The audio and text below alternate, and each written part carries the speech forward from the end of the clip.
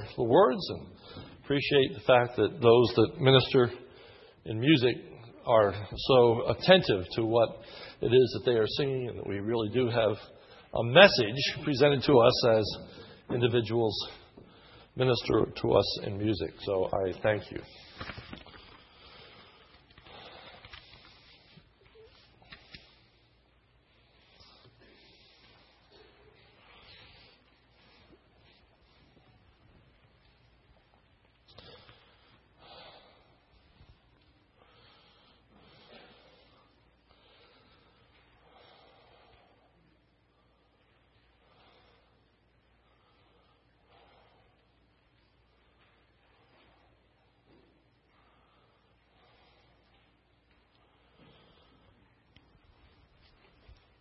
If you've been worshiping with us for a period of time, you may have or may not have noticed that I have a tendency to preach expository messages in the morning, working our way through a book, and oftentimes at night I deal with what might be considered a topic, but they tend to be theological in nature. I have two great loves. One is the exposition of Scripture, and the other is theology. And I was privileged for a couple of years to be able to teach a biblical seminary in which I was able to teach a class that combined expository study along with theology, my two great loves. I say that tonight because we're going to be looking at a concept in the book of John, and that is the concept of resurrection. And what theology seeks to do is to integrate, bring together all that God's Word says about a particular subject. So you can imagine that that's kind of a mind-boggling process, but it certainly is well worthwhile, and the attempt is a good one.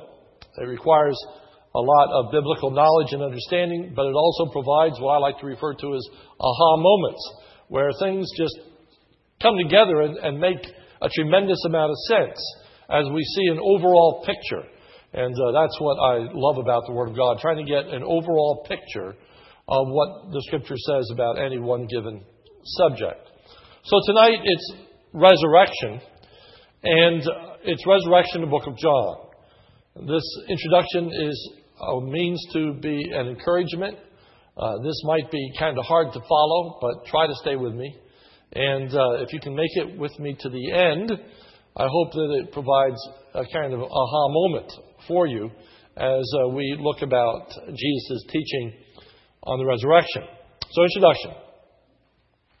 There are a number of incidents that are given in the book of John as signs pertaining to who Jesus is and the ministry that he is engaging in. Jesus performed many signs, according to John chapter 20.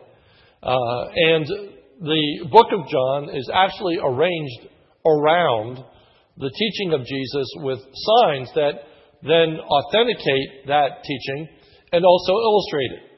For example, Jesus teaches that he is the bread of life, and so he feeds the multitudes. Jesus teaches that he is the light of the world, so he heals the blind man. The teaching is followed by a sign. The signs, as I said, serve a twofold purpose. They both authenticate and illustrate the teaching of Jesus. So the signs demonstrate the reality of what Jesus is teaching, and it gives us a better understanding of what Jesus is teaching. So tonight, the sign that we're going to consider is the raising of Lazarus. John chapter 12, verse 17. And the multitude who were with him, when he called Lazarus out of the tomb, raised him from the dead, were bearing him witness. For this cause also the multitude went and met him, because they heard that he performed this sign. That's important, because the Word of God declares that this is a sign. This is not my thinking. This is not my conclusion. And this is not just simply the way that I put the book of John together. It's the Scripture itself that says this is a sign. And so we're to understand it as such. We are to learn a truth about resurrection from Jesus raising Lazarus from the dead, that authenticates his power, that Jesus does in fact have the power to raise the dead, and also to illustrate his teaching about the resurrection. So the raising of Lazarus both authenticated and illustrated Jesus' teaching about life, death, and resurrection. To explore the depths of this sign, we must first consider the teaching of Jesus concerning resurrection up to this point. John chapter 12 is pretty far into the book of John. And Jesus has been teaching a number of things about resurrection before he gives the sign.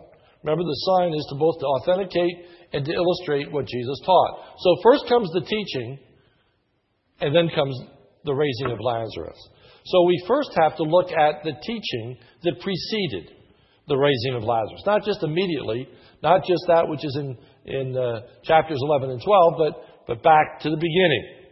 So, there is in the book of John the emphasis on eternal life, which is both present and future. There is a spiritual aspect to eternal life, and there is a physical aspect to eternal life. We've already gone over that a couple of times, so I didn't give you the proof text for that. It is absolutely necessary that those who are spiritually dead be given new spiritual life. John chapter 3. Now there was a man of the Pharisees named Nicodemus, a member of the Jewish ruling council. He came to Jesus at night and said, "Rabbi, we know that you are a teacher who has come from God. For no one could perform the miraculous signs you are doing if God were not with him." He said, "They have authenticated your message. We know that no one could do this unless God was with them. Therefore, we know that what you are saying is true." In reply, Jesus declared, "I tell you the truth. No one can see the kingdom of God unless he is born again."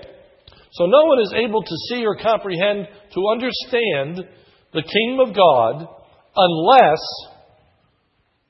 they're born again. So put it another way.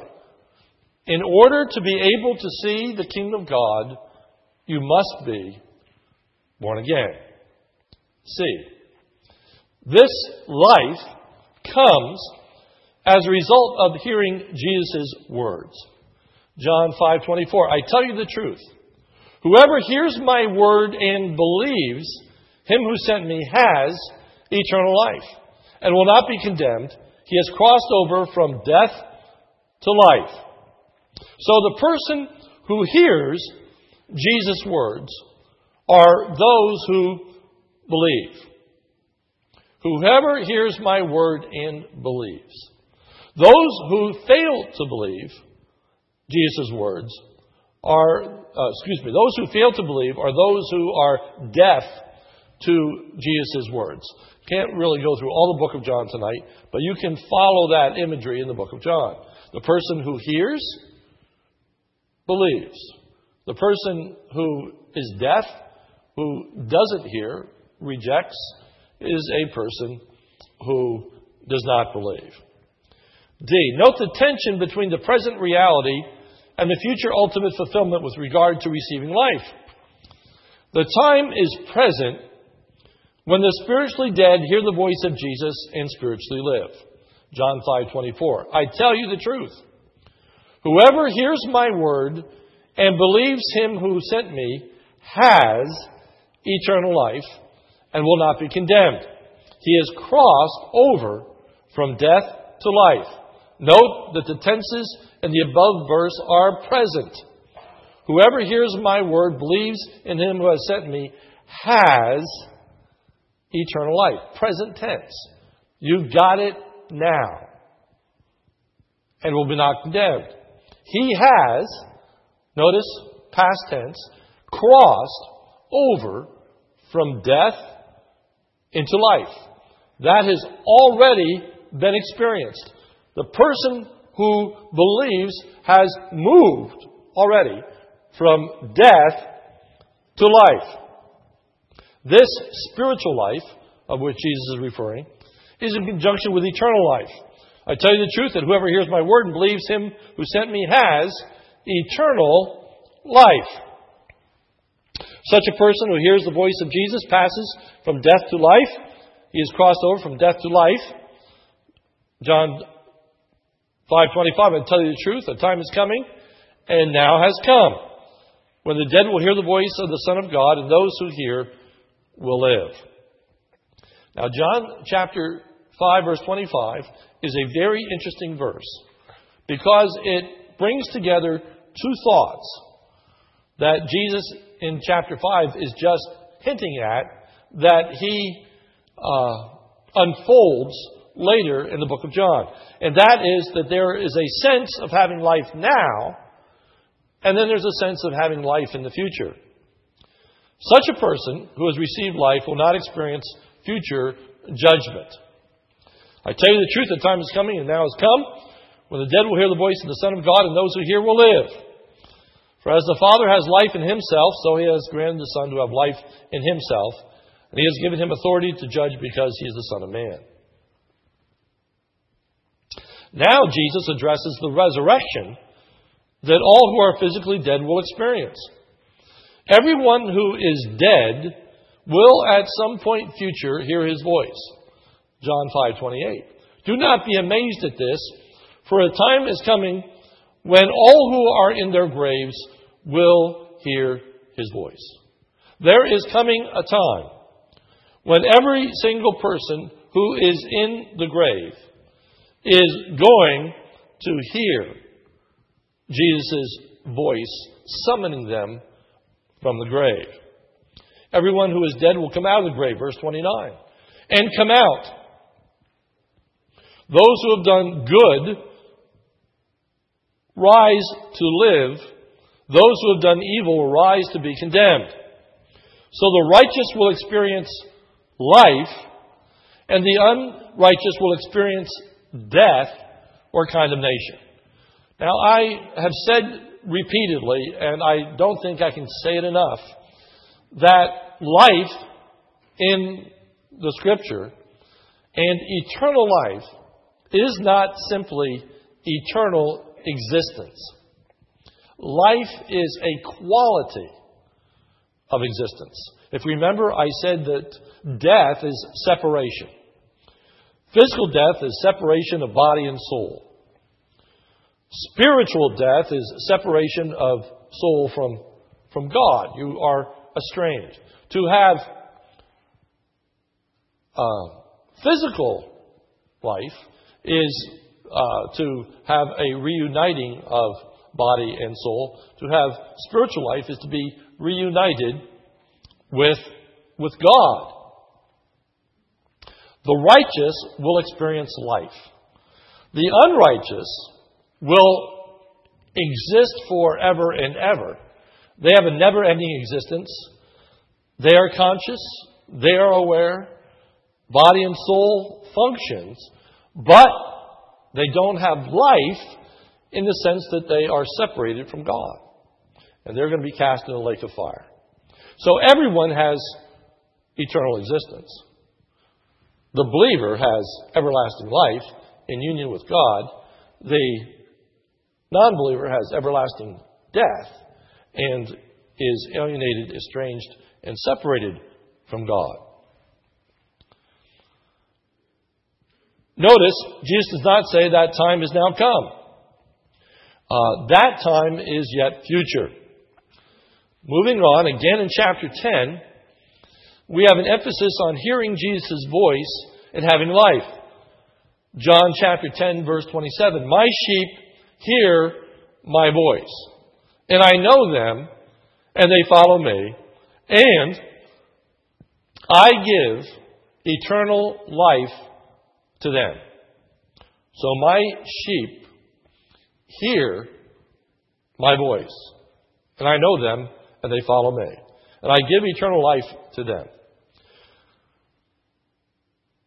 So bring this together in a synopsis.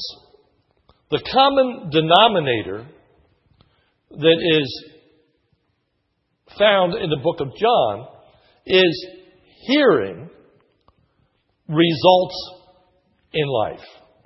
Hearing, life actually, I'm getting ahead of myself. But there is a relationship, you see, between hearing Jesus' words and having life. Number 2. In the raising of Lazarus, we have the sign of one who is physically dead, who hears the voice of Jesus, and is physically made alive. So, the raising of Lazarus is one of the most significant events in the ministry of Jesus. The story opens with a message coming to Jesus about Lazarus being ill, whereupon Jesus deliberately stays where he is rather than coming to help. Now, a man named Lazarus was sick. He was from Bethany, the village of Mary and his sister Martha. This Mary, whose brother Lazarus now lay sick, was the same one who poured perfume on the Lord and wiped his feet with her hair. So the sisters sent word to Jesus, "Lord, the one whom you love is sick." When he heard this, Jesus said, "This sickness will not end in death.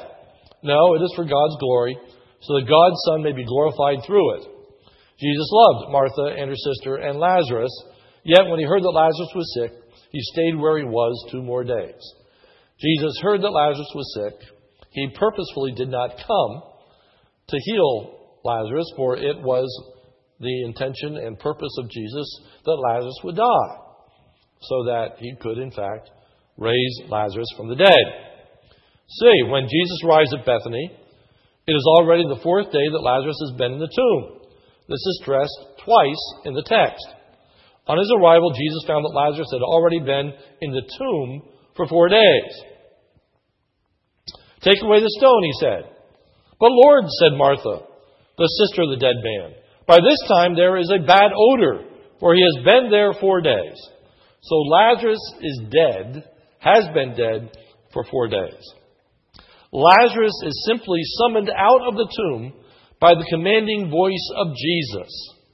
When he had said this, that is, roll the stone away, Jesus called in a loud voice, "Lazarus, come out."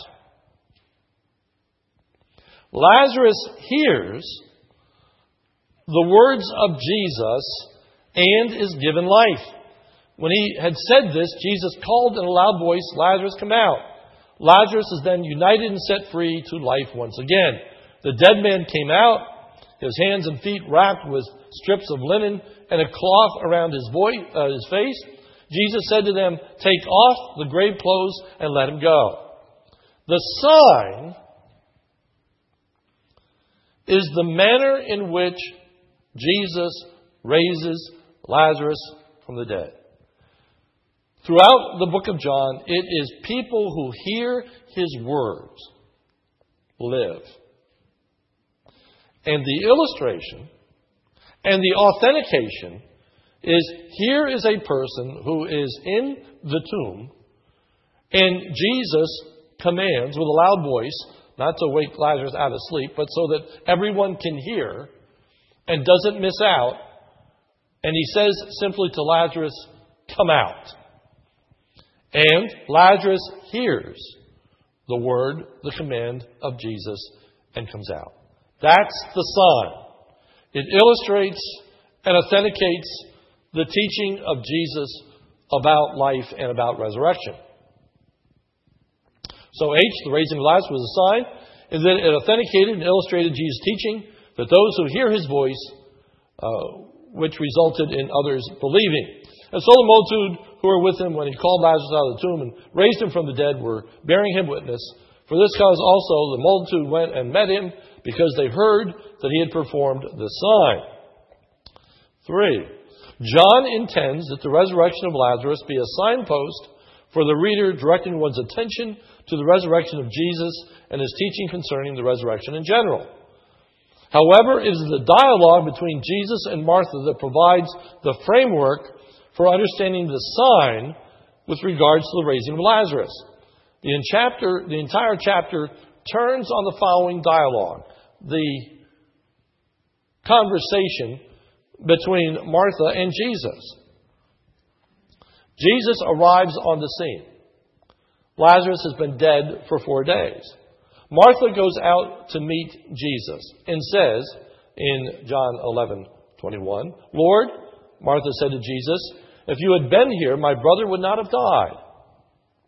But I know that even now, even though you disappointed me, even though you didn't follow through, I know that even now God will give you whatever you ask." Jesus said to her, "Your brother will rise again." Verse 26, "And whoever lives and believes in me will never die." Do you believe this? She said, "Yes, Lord." And she told him, "I believe that you are the Christ, the Son of God, who has come into the world." Now, I want to unpack these couple of verses for you.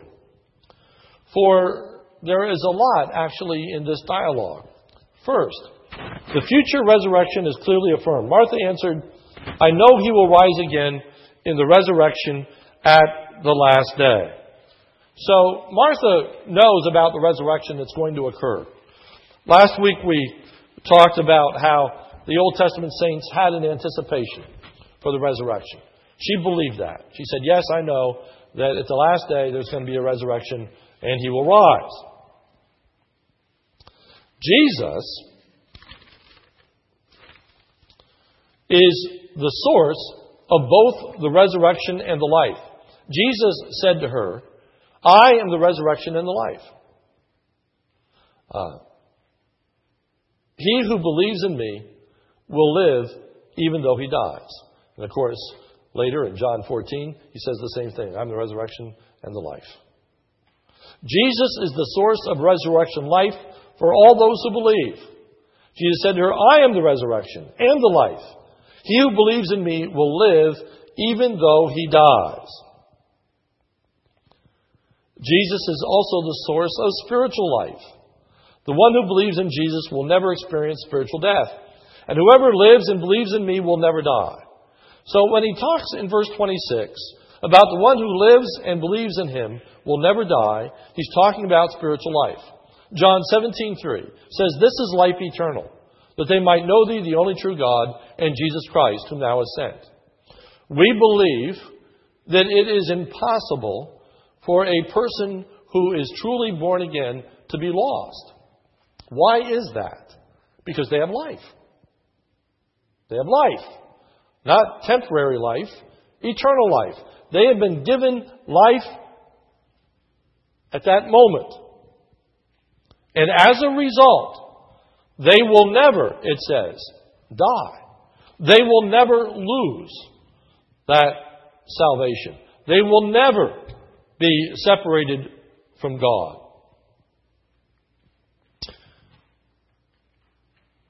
Jesus can thus be spoken of as being himself the resurrection, meaning that through his present work, people like Lazarus may be raised, and Jesus will in fact raise himself from the dead. So he is the resurrection. Because he is the source of resurrection, everybody rises as a result of the work of Jesus. And he is the resurrection because no one raised him from the dead, but he came forth himself. Nobody called Jesus out of the tomb. He is the resurrection. He is the life. He is the source of life.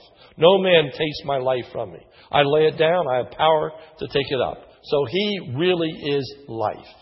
He gives life because he's the source of life. And he is the very embodiment of life. Like God the Father being self-existent, not being dependent upon man. This teaches us, now here is the beginning of the aha moment that I hope that will be meaningful to you. This teaches us that faith is the result of life rather than faith producing life. I think that is a very, very important element to understand theologically. Life produces faith, not faith produces life. In other words, life gives the ability to hear. Hearing doesn't bring about life. You see, Lazarus is the perfect example. He is in the grave. What enabled Lazarus to come out? Answer, it was Jesus' word. And the word empowered and enabled Lazarus to come forth. So too, in spiritual life, it is the Word of God that produces life. And the life that we have results in faith. But a dead man can't produce faith. A dead man must be made alive in order to believe. Now notice John 6:63. It is the Spirit who gives life. The flesh profits nothing.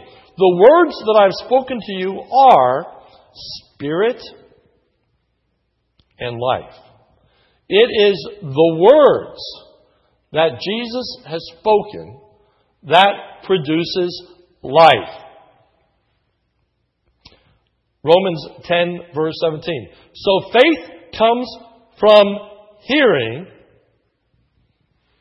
and hearing by the word of Christ. So you see the chronology. You have the word of Christ, you have hearing, you have faith. Faith comes from hearing. Not faith produces hearing.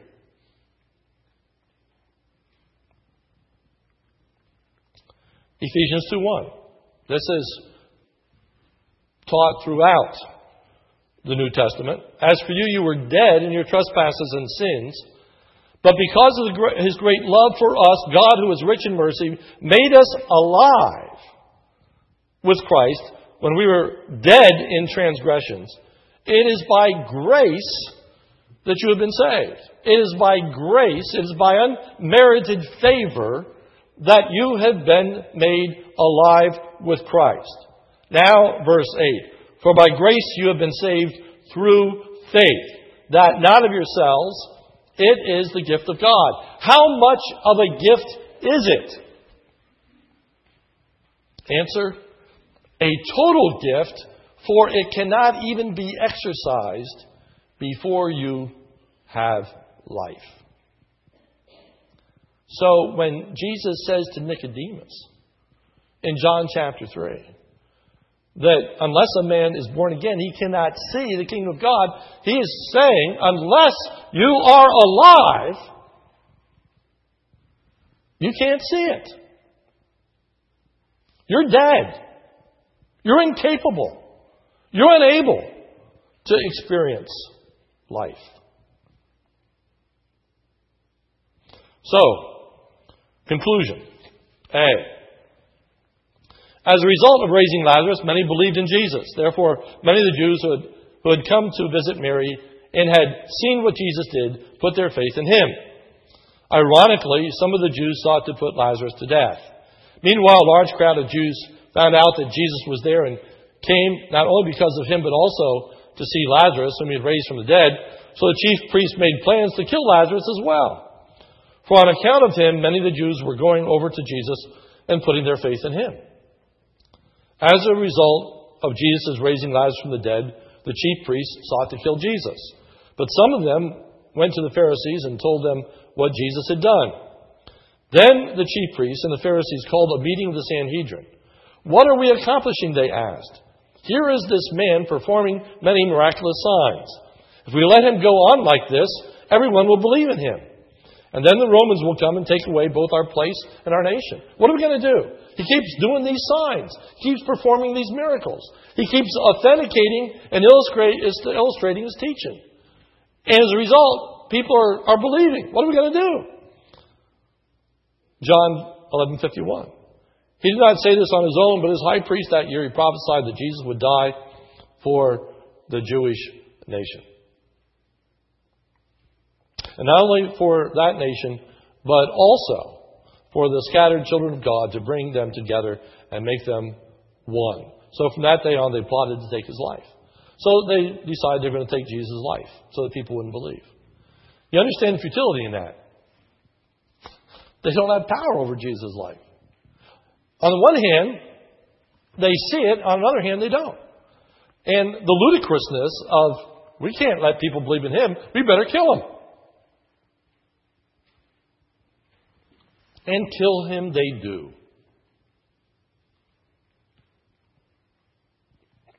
But Jesus rises from the dead because what he said was true. He is the resurrection and the life. He has the power to raise the dead, and he has the power for himself to come forth from the grave, for he is life. No one raised Jesus from the dead. He himself rose from the dead. So, E. We too should believe the sign with regards to Lazarus and Jesus' own resurrection. We who hear, that is, believe Jesus' words, are made alive. This theological truth has incredible practical applications. The foremost of which is back to Romans, where it says, faith comes by hearing, and hearing by the Word of God. What is it that's going to enable a person to believe? What is going to make the difference from a person that is going to be saved and a person who's going to be lost? When you try to get down to the nitty-gritty of what evangelism is all about, and there are a lot of discussions about seeker-friendly services and what is it that's going to entice people to believe and what kinds of things do we need to do to prepare soil and all this kind of stuff. If you read any evangelistic books, I mean, it's all about, friendship, whatever. How are you going to, you see, effectually cause a person to be born again? And further, is there anything we can do about that? Is there anything that we are able to do that is going to result in a person having eternal life? Is it the manner in which we approach them?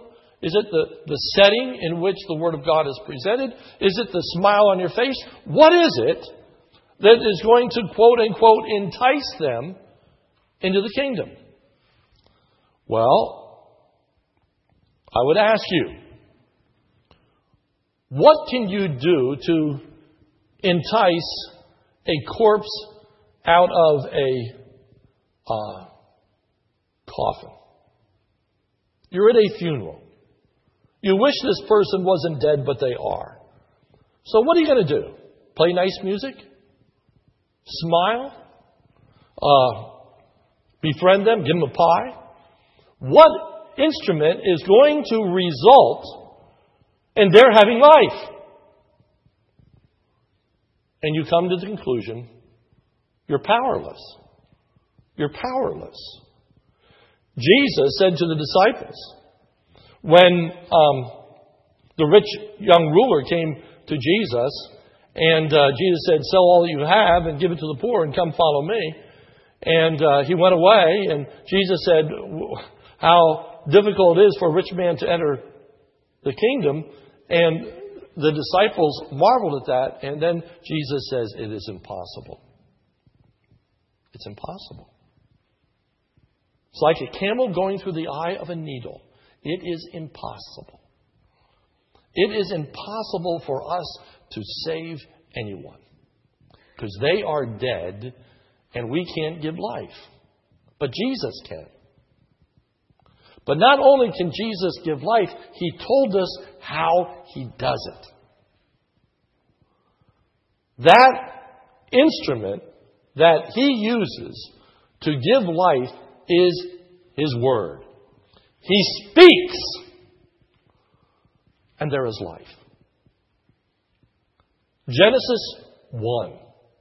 God said, let there be light. And there was light. He spoke it into being. Jesus, in John chapter 1, is the Word of God. And the Word dwelt among us, and we beheld His glory. The glory is the only begotten of the Father, full of grace and truth. All things became through Him, and not anything that was made without Him. That's in John chapter 1. Why is that there? To point us back to Genesis 1 when God spoke and it came into existence. Jesus says, come forth, and the body will come out of the grave. That is the reason why. That is the enablement. That is how it's going to happen. How are we going to rise from the dead? Answer, Jesus is going to command it, and we will come forth. Spiritually, how is a dead person made alive? Answer, by the command of Jesus. It's His Word. As we declare the Word of God, the Word itself is life-giving for those that Jesus calls. Even as He said, Lazarus, come forth. John says, my sheep know my voice. He says, I call them by name.